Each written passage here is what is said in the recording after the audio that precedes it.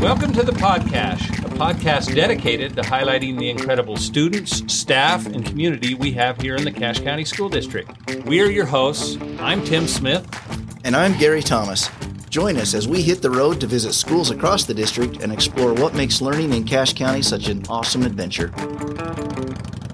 All right, we're here in studio today with Brittany Foster, and here to share a little unique experience that we have coming up in our schools is the opportunity for our students to make contact with the International Space Station.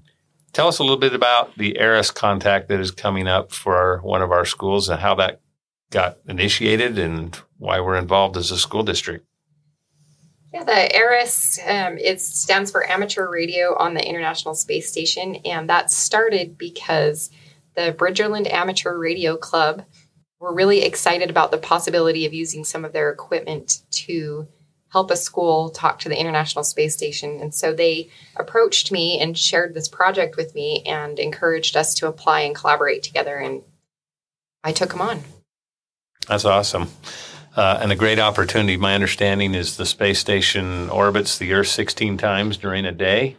And so they're always, they're passing overhead several times a day. So which classrooms will have an opportunity to communicate with the space station?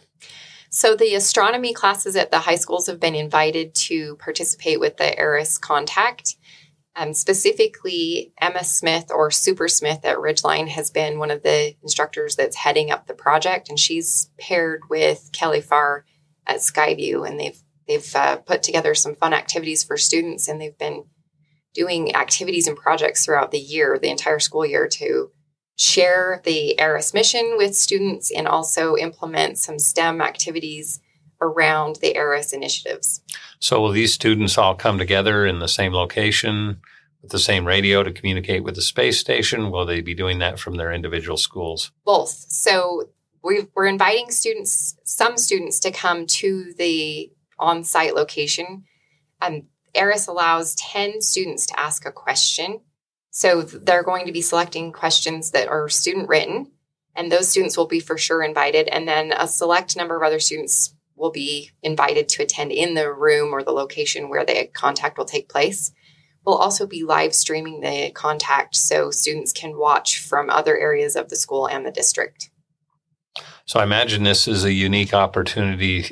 Not a lot of schools get the opportunity to do this. Do you have any idea how many schools across the country participate?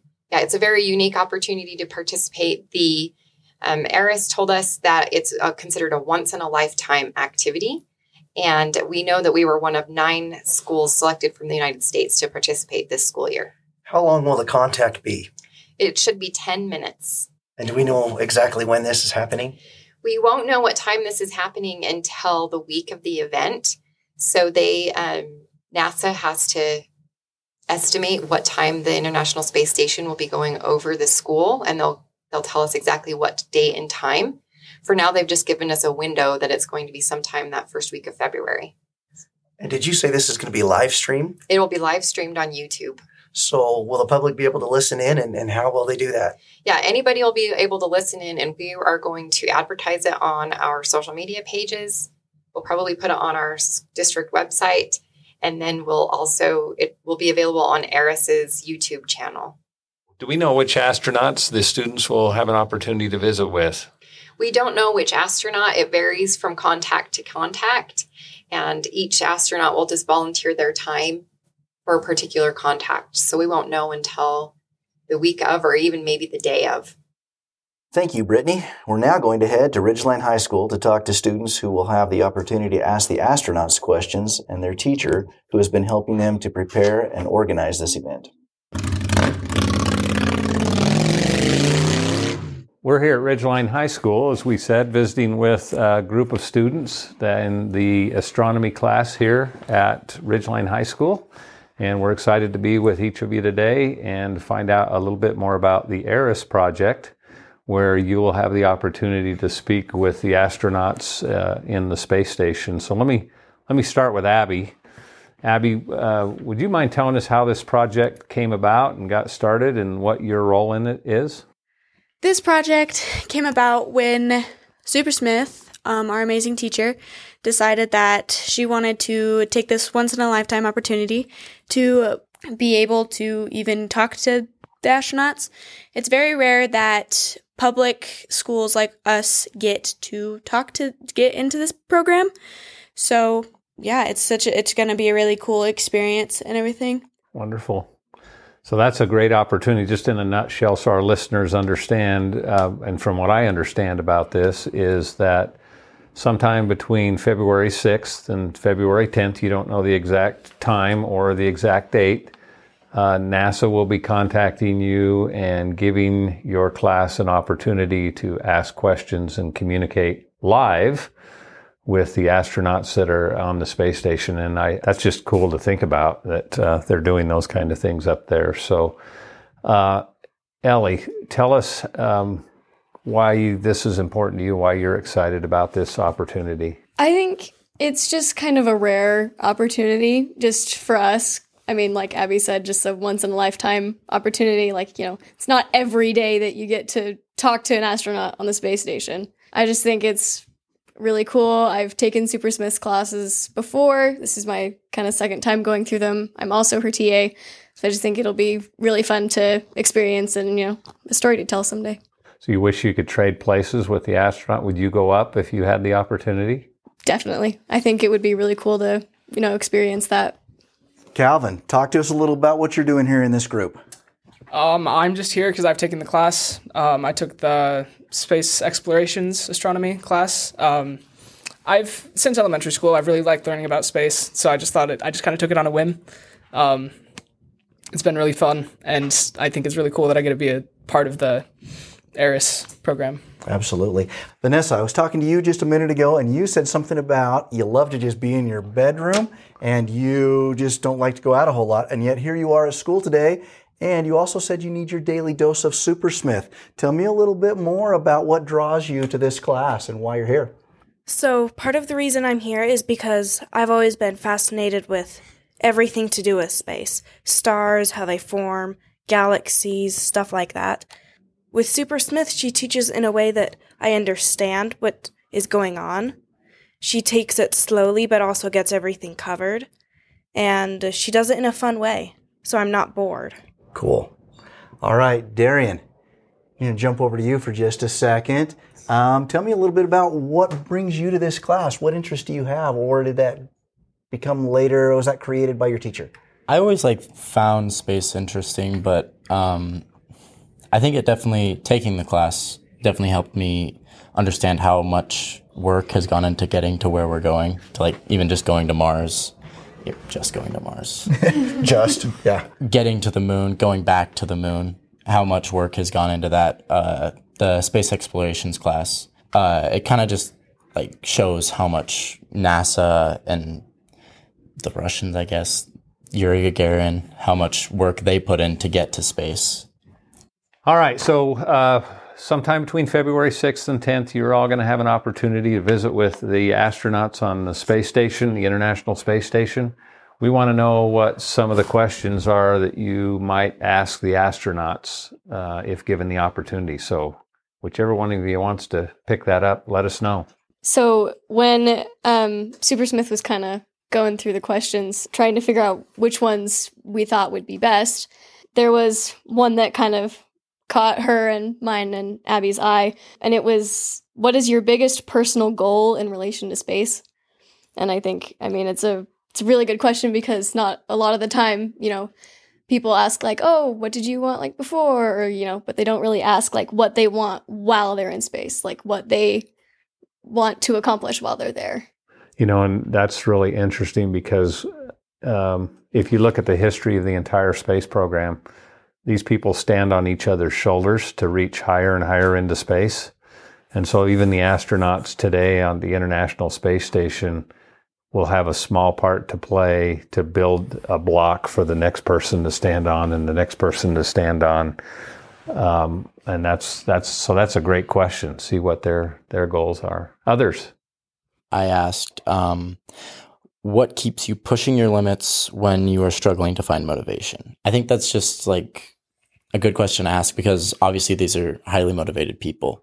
because they get to space. They're in space. They're these with massive accomplishments. But I feel like everybody runs out of gas sometimes, and I feel like it's good to know what these people who accomplish great things do when they're running at it, when they're tired. Yeah, interesting perspective. You talk about limits, and yet this almost seems limitless. They're in space. Where does that end? It just doesn't. It's limitless. So cool question. I would probably ask what type of experiments they would get to do on the space station, because I know that they do some, but I don't know what they would be. And the interesting thing I think about a lot of those experiments that they do on the space station is they're designed by people all over the world that are having them carry out those experiments. I know our Space Dynamics group here does some of that work right here in our own Cache Valley.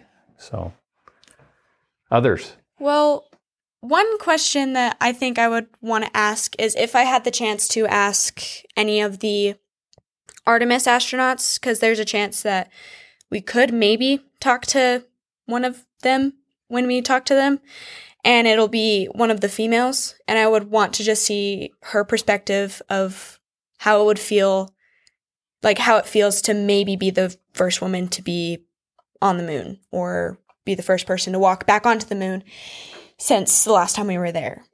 That's, I think, probably would be my question, is how do you think you got here, and how do you think that you will react if you find out you get to be the first person? So Abby, I've got a follow-up question for you on that. We've been to the moon. Why is it important we go back? To learn more things, because when we were last there, 50 some odd years ago, we only were limited to a certain range that we were allowed to even travel. But now with how our technology has evolved and gotten over the years, we can travel so many different ways around the moon. We can travel bigger distances. We can explore new craters. We can learn how things grow on other planets and if it's sustainable for life forms. Yeah, you're right. I think we have more technology in our pocket on our cell phone than probably helped get us to the moon last time. And so there's definitely things that we can do. It blows my mind we can land a rover on Mars and collect specimens and do all of that work. I think that helps us when we push the limits of space and space exploration to inform us on how better to take care of the planet that we live on ourselves. So that's really cool. Awesome. Well, thank you for talking with us today. Maybe one day we're going to see one of you on the moon. I'm going to be watching the news and I'll find one of you students doing something incredible. We're now going to talk to your teacher, Super Smith, and as you can see from her classroom today, she's quite passionate about everything that she teaches when it comes to space. Well, it's inspiring to be here with you in your classroom today and to sense the passion. What are some of the activities that you've done in preparation for this event? Yeah, one of the nice things is that there was not a lot of added curriculum things that needed to be done because we were very, very fortunate at Ridgeline that we have 2 astronomy classes. One is your typical high school, what do you expect to learn about in the night sky, star patterns, galaxies. But then there's this other course that I developed years ago, and I'm so appreciative of Cache County being able to let me teach it here. It's called Space Explorations, and it's essentially the timeline of humans' efforts to become spacebound, to leave our planet. And so we essentially go through from the launch of Sputnik in 1957 and all the human efforts, to get to the point that we are now. And so many of the things for Eris, what is life aboard the space station like, is already in that space explorations class that many students have taken. We have the things that are most asked of astronauts that we cover in that class, like the number one question, well, actually it's number 2. The number one question astronauts get asked is, what's the Earth look like from space? And they will very jokingly, but very really say, you take a globe, you shove it to your face, because you're only about 200 kilometers or so above the Earth. So it's not these pull away panoramic views. It's, shove your face into a globe effect. So we didn't have to do like a lot of import new curriculum to satisfy the ARIS requirements. The new thing that we're incorporating, though, is ham radio. I've not done much beyond a little bit of radio communication off our planet, but nothing related to ham. And so the BARC, Bridgeline Amateur Radio Club, has been sensational in providing the equipment for this event to actually happen. And then one of the long-term effects of this is not just that 10 minutes we're excited about, but we're incorporating now more ham activities in the astronomy classes for students. And we're going to be doing activities also forever in our curriculum with transistor radios that we were able to purchase through Tools for School. And we'll be doing Fox and Hound. So BARC comes in, they hide a transistor in the school, and the kids will use the radios to track and find where that is. So that is the piece that is the largest that we're added to our instruction is ham radio. So where do you see the future? You've got Artemis, and where do you see this going? I mean, just it's so cliche, but the possibilities really are limitless. There's such a need for, we have not spent any long time on another celestial body. We sent some people from the blue one to the gray one, sent them back to the blue one, but we've not spent time on the gray one. What would life be like there? So I just think even just the moon itself, and I love the thought of going to Mars, but just so much more to explore about our own moon, I just think is exciting. You know, I was thinking, just you mentioned when you were a kid, and I was thinking when I was a kid, and you talked a little bit about that disconnect maybe. I remember Tang, the drink of astronauts. When I was a kid, that was a commercial constantly, and I grew up drinking that stuff because, and I know there's a lot of things that we, in general, benefit from, inventions that have taken place and things that have been invented because there was a need NASA had for whatever reason, and we're the beneficiaries. Yeah. Absolutely. Felt markers. I mean, there's just, it goes on and on and on. There's very little that you can touch in the world that isn't some direct spin-off of the push to go to space. It's just incredible. And that's one of the activities we explore quite extensively is looking at all the NASA spin-offs and just how much it really does affect our lives and for so many beneficial reasons. And places where starving folks are, NASA instead will take that money and create a satellite, launch it to scan the Earth's soil to see where's the best to plant more food, to be more sustainable, so you get more and more coming back from that. So NASA, we tend to think of out there, but the vast majority of NASA work is actually for Earth, to help humans on Earth. And that's something that I think is overlooked, just how much NASA does do for Earth and the 8 billion of us here. You said this is a once-in-a-lifetime opportunity or chance for these kids, and that in and of itself has value. What other value does this have for kids? I think it gets them thinking of the fact that space is an option. I recently saw a graph that showed across various countries asked, what do you want to be when you grow up? And the United States had the lowest percentage. It's just minimal of students responding they want to be an astronaut. And I think we've been so far removed from being excited about exploring space and, you know, the new endeavors that I don't think it's been really put into their minds, this is something that, you know, you can do. And so I think these students are talking about returning to the moon, going to Mars, beyond. And so I think a lasting effect of this is definitely going to be, not necessarily I can be an astronaut, but I can be a graphics designer for NASA. I can write software for NASA as desperately needed to make sure all the satellites don't collide into each other. I think a great thing is there's so many opportunities. Not just being an astronaut, but just STEM careers in general. It's not something they just hear and think, oh yeah, sure, someone will do that. But I think they'll start to see, I can think about that. Like when I was a kid, a long time ago, you know, the possibility of going to space was such a reality, where it just has not been for these kids. Well, thank you for what you do for the students here in Cache County and the passion you instill in your students and your expertise. It's just evident visiting with you today that you've spent a lot of time, too much time learning. Yeah.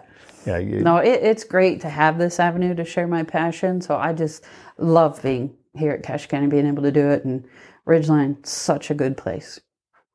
Couldn't agree more. Those were my words exactly. Yep. Thank you for what you do. Thank you. Thanks for listening to our podcast. The PodCACHE posts bi-weekly, so make sure that you tune in and listen. And be sure to visit our website at www.ccsdut.org/PodCACHE, where there's more info about today's episode as well as pictures.